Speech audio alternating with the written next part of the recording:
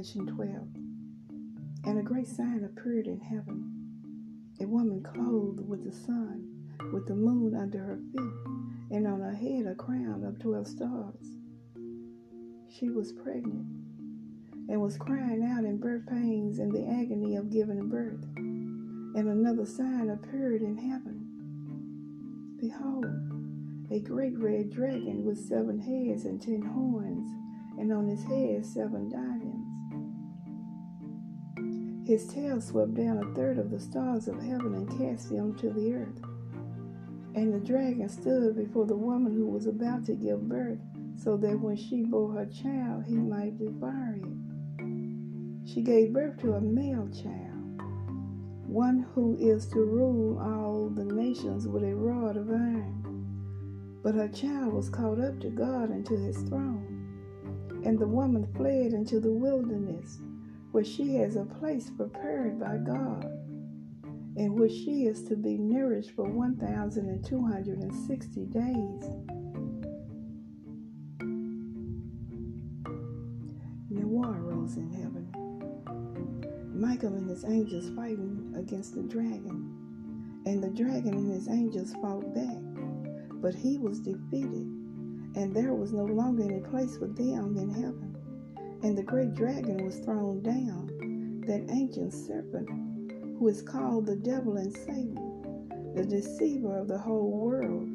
He was thrown down to the earth, and his angels were thrown down with him. And I heard a loud voice in heaven saying, Now the salvation and the power and the kingdom of our God and the authority of his Christ have come.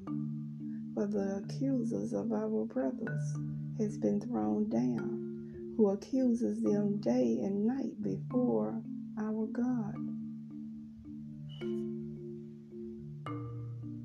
And they have conquered him by the blood of the Lamb and by the word of their testimony.